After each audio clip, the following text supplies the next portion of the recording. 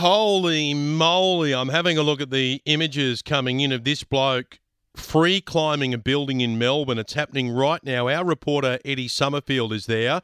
Eddie, what can you see right now? Good morning, Fordo. There was just a big round of applause from all the tradies who were gathered here at the corner of Elizabeth and to Beckett Streets.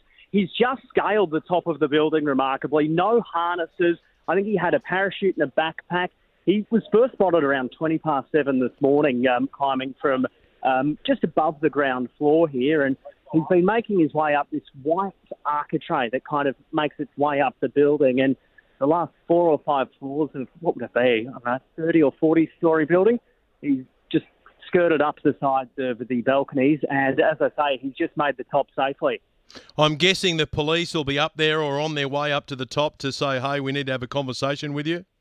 100% Fordo. So there is police, emergency service, ambulance, fire, all here at the scene. They watched him scale the last couple of floors.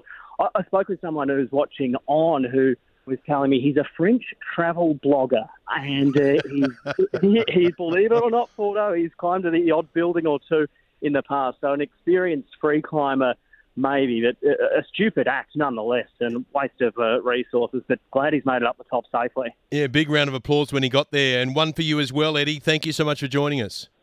No worries, Fordo. I knew it was going to be a Frenchman. How did I know it was going to be a Frenchman? You often see that with those free climbers. Some of the famous ones around the world always seem to be from France, and apparently this bloke is too.